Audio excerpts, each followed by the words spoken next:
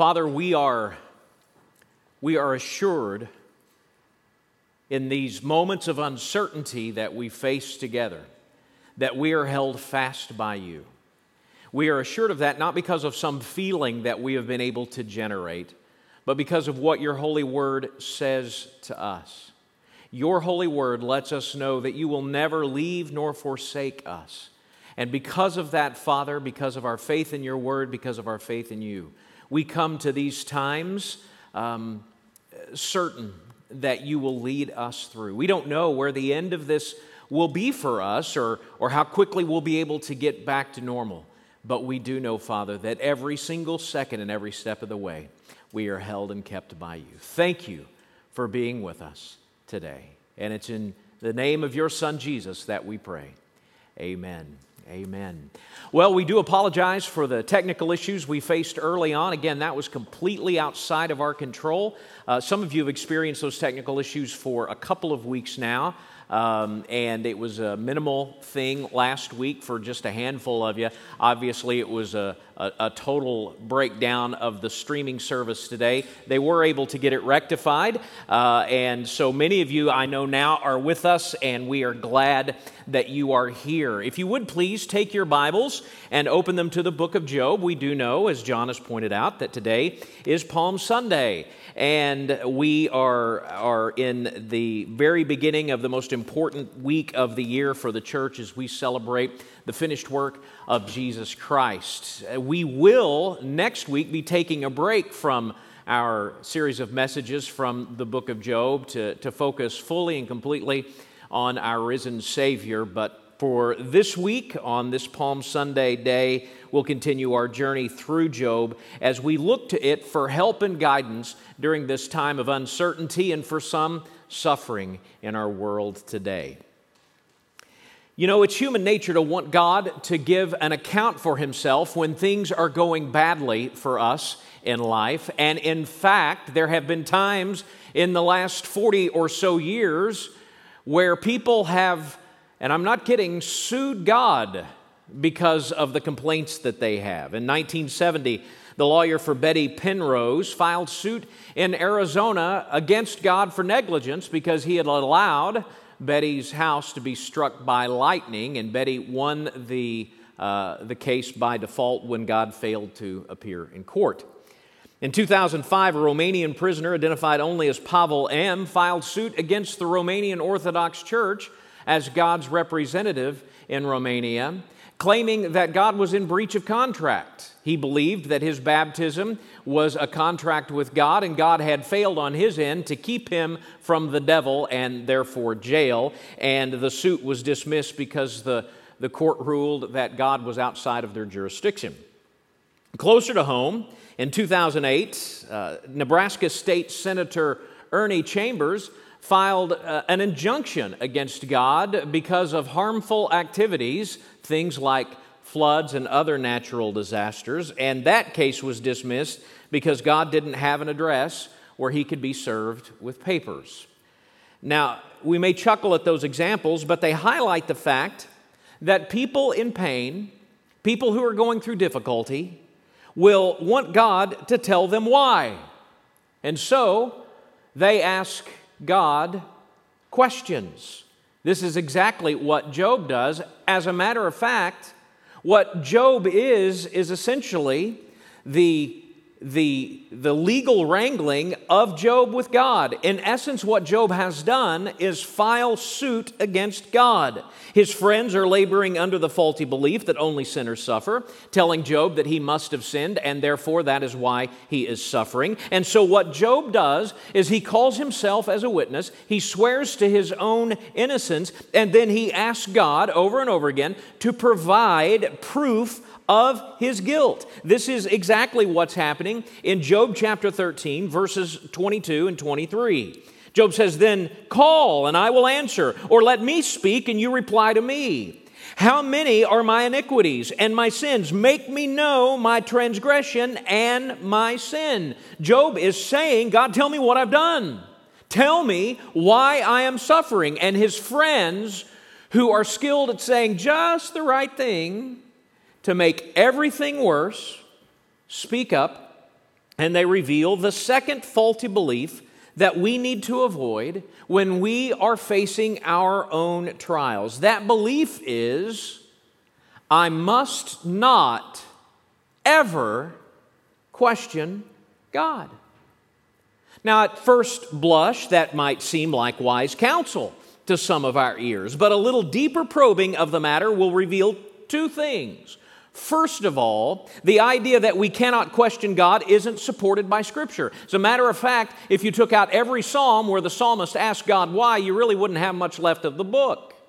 But the second idea, the idea that we must not question God is informed actually by lies which, if believed, will keep us from finding the comfort that we so desperately need when we are hurting. And Job's three friends reveal what those lies actually are. Lie number one is that the faithful, the truly faithful, don't question God. And you hear this lie from Eliphaz in Job 15. Listen as he kind of gets warmed up in Job 15:2, in speaking to Job. He said, should a wise man answer with windy knowledge and fill his belly with the east wind? Should he argue in unprofitable talk, in words which can do no good? But you are doing away with the fear of God, Job, and hindering meditation before God.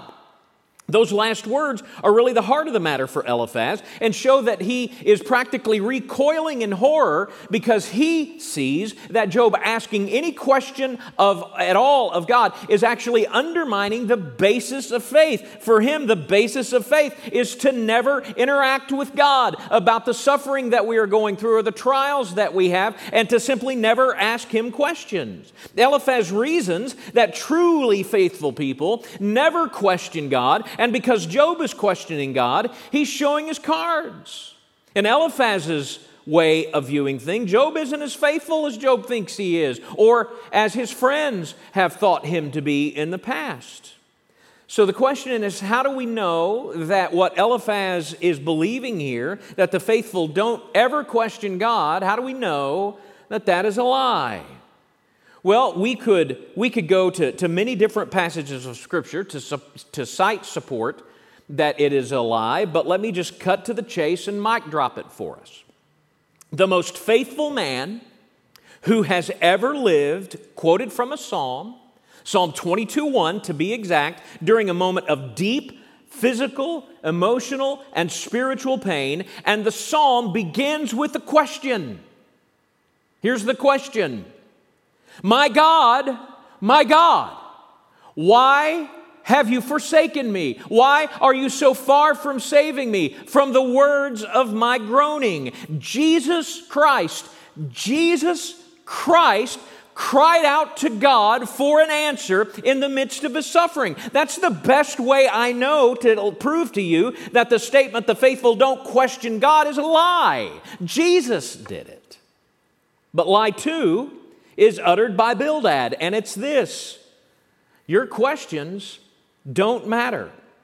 Here's how he opens his rebuke of Job for asking questions of God in Job 18, beginning in verse 2. He says, how long will you hunt for words?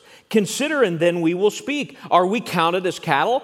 Why are we stupid in your sight? As Job is rebuking them for getting on to him about all of this. He says, you who tear yourself in anger, shall the earth be forsaken for you, or the rock removed out of its place? Now, to understand the full heft of what Bildad is saying here, you have to appreciate the remainder of his argument. You see, he's certain that the truth that only sinners suffer is something that is just completely baked into the universe. And the rest of Job 18 is Bildad riffing on what inevitably happens to those who are wicked. And he finishes by saying this in verse 21 of Job 18. Surely such are the dwellings of the unrighteous. Such is the place of him who knows not God. So Bildad is saying to Job, this is just the way it is, Job. So when he says back in verse 4, shall the earth be forsaken for you, or the rock removed from out of its place, he's saying, Job, do you just want God to change all of the rules of the universe for little old you? He's saying, Job, your questions don't matter. That's just the way it is. And you can't change it by asking God a whole bunch of questions. So how do we know that's a lie? Because James 1:5 says that it is. James 1:5 says, if any of you lacks wisdom, let him ask God, who gives generously to all without reproach, and it will be given to him. So if I'm in pain and I want to know why I'm in pain, I'm definitely seeking wisdom from God. And God's word wouldn't tell me to ask God for that wisdom if my question didn't matter. Lie 3, the last lie that informs this faulty idea that we must not question God, is the lie that says God won't listen. And Zophar is the one who speaks this lie. It's subtle, but it's definitely there. He goes on this rant because Job has had the audacity to tell his friends that they are miserable comforters. They are truly terrible at trying to help him, and this hurts Zophar's feelings, bless his heart. So he unloads on Job and accuses him of some hidden sin, and then he's actually celebrating his belief that God is destroying Job because of it. And he concludes with these words in Job chapter 20, verse 28. The possessions of his house, the wicked man, will be carried away, dragged off in the day of God's wrath. This is the wicked man's portion from God, the heritage decreed for him by God. He is amening the fact, celebrating the fact that wicked people suffer. And therefore he's celebrating the suffering of his supposed friend, believing that he has sinned. God's not going to listen to you, Job. Zophar's saying, you know why? God won't listen to you because you're a sinner and you are unworthy of God's attention. So how do we know this is a lie? Because of something we said last week. The basis of God's interactions with us on any level is grace. Now Zophar's right. Sin does cut us off from God's presence. But Zophar's only working with one piece of the puzzle. The missing piece is grace. And God in His grace will listen to the cry of a repentant sinner. And for biblical proof of that, just finger drop anywhere in the Psalms and you'll be good.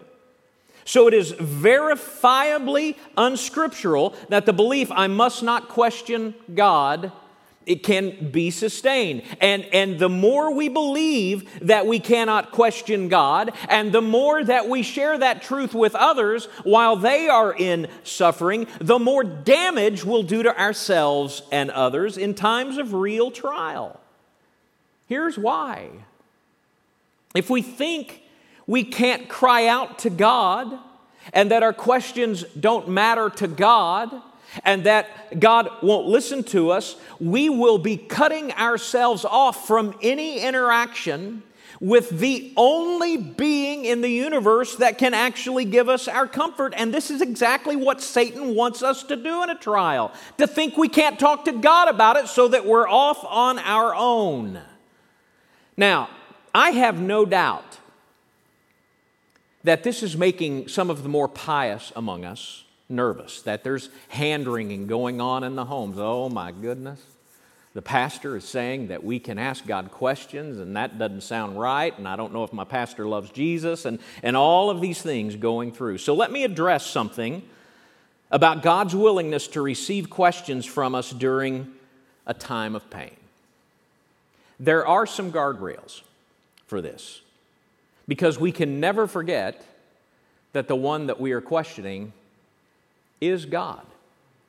Nor should God's willingness to receive our questions be construed somehow as making skepticism a virtue or doubt a good thing that we should enshrine, as I think some people do in our world today. Just after encouraging us to ask God for wisdom, James tells us why enshrining doubt and celebrating it and leaving it as a static thing in our lives is a terrible thing to do. In asking for wisdom, James says, but let him ask in faith with no doubting. For the one who doubts is like a wave of the sea that is driven and tossed by the wind. If we just leave doubt as a static thing and shrine it and celebrate it, we're going to wind up being moved further away from God and in deeper despair rather than being moved forward in it. So it's not wrong to question God in our trials. But we need to remember two key truths to frame it as we do. Truth one, ask in faith. Ask in faith. Now, I'm not meaning ask in faith, name it and claim it, so that God will lift the suffering that you're in like a fog. There was a televangelist a few weeks back who got a lot of notoriety on the internet where he was just screaming in prayer, "It's done! COVID is over! It's finished!" And that day, 20,000 new infections showed up in the United States of America. I'm not talking about that nonsense when I say that we ask in faith. I'm saying that we ask our questions out of our faith. And in fact, asking questions of God can be a product of our faith and not contrary to it. The Bible has a word for these questions we ask in suffering. The word is lament. And laments are common in Scripture. There's one whole section of the book of Psalms dedicated to lament. There's one entire book in the Bible called, wait for it, Lamentations. And the most common reason for lament in Scripture is injustice observed and usually personally experienced. Psalm 43:2, why do I go about mourning because of the oppression of my enemies? Psalm 56:1, be gracious to me, O God, for man tramples on me. All day long does my attacker oppress me. Psalm 69:4, more in number than the hairs of my head are those who hate me without cause. Mighty are those who would destroy me, those who attack me with lies. What I did not steal must I now restore? And then Lamentations 3:46-48. All our enemies open their mouths against us. Panic and pitfall have come upon us. Devastation and destruction. My eyes flow with rivers of tears because of the destruction of the daughter of my people. And they're all just poetic ways of saying, God, why? Why am I suffering? And of course, Job's reply to his friends and actually speaking to God are lament. And with eyes and mouths full of complaints like these, you could be forgiven. If you have a hard time wondering how giving voice to these words is acting in faith and not contrary to it, until you realize the one to whom the lament is directed, the Lord. The only one who can do anything about the injustices of which they speak. And that is the faith of a lament, of a question. It is crying out in pain to the only one who can soothe it. It is going to the one who you believe can help. The lament itself is an act of faith because it is rooted in the conviction that God is listening and that God cares. And to ask a question in faith means that you know that you are going to the only one who can address your suffering. And what happens? Do you get your answer when you go in faith? Not all the time. Not all the time, but something else happens in that transaction that can hold you up. One of my favorite passages of Scripture, Lamentations chapter 3, Jeremiah opens up about all that he is seeing and all that he is suffering. He actually compares himself to a fleeing animal, and God is just pumping arrows in his back as he tries to run away. And he just is saying, God, I can't get away from my suffering. I don't know why all of this is happening. But then, as he is voicing this lament to God, as he is going to the one who can take care of it, something triggers in his mind as he's considering God. And he says, but this I call to mind. Therefore I have hope. The steadfast love of the Lord never ceases. His mercies never come to an end. They are new every morning. Great is your faithfulness. When you ask God in lament why, you may not get your answer, but you'll get maybe something better. You'll see a glimpse of a God who's Lord over all and who cares deeply for you and is giving you grace and mercy each new day. So, we have to ask in faith. That's truth number one, as a guardrail with our questions. But truth number two, and we close with this, is this. You have an advocate. His name is Jesus. You have an advocate. His name is Jesus. Twice in the back and forth between Job and his friends in this section of the book, Job speaks of his confidence that he had an advocate in his case before God in heaven. In Job 16, verse 18, Job says this, Job 16, 18. He says, O earth, cover not my blood, and let my cry find no resting place. Even now, behold, my witness, my advocate is in heaven, and he who testifies for me is on high. My friends scorn me. My eye pours out to my tears, that he would argue the case of a man with God, as a son of man does with his neighbor. Job is expressing confidence in this legal wrangling, in this kind of lawsuit against God, that there is a witness on his behalf before God who would appear and speak to his righteousness. And he fleshes that out even more when he says this in Job chapter 19, beginning in verse 25. He says, it is drawn forth and comes out of his body. The glittering, that's the wrong one. Job 19, 25. It says, for I know that my Redeemer lives, and at last he will stand upon the earth. The Redeemer in Job 19 is the witness of Job 16, the one who would come and plead his case before God, who would declare the righteousness of the one who is standing in suffering before God. And we know in Scripture that's exactly what Jesus does. He says, standing before God as our advocate, as the one interceding for us, that this is one of your righteous children.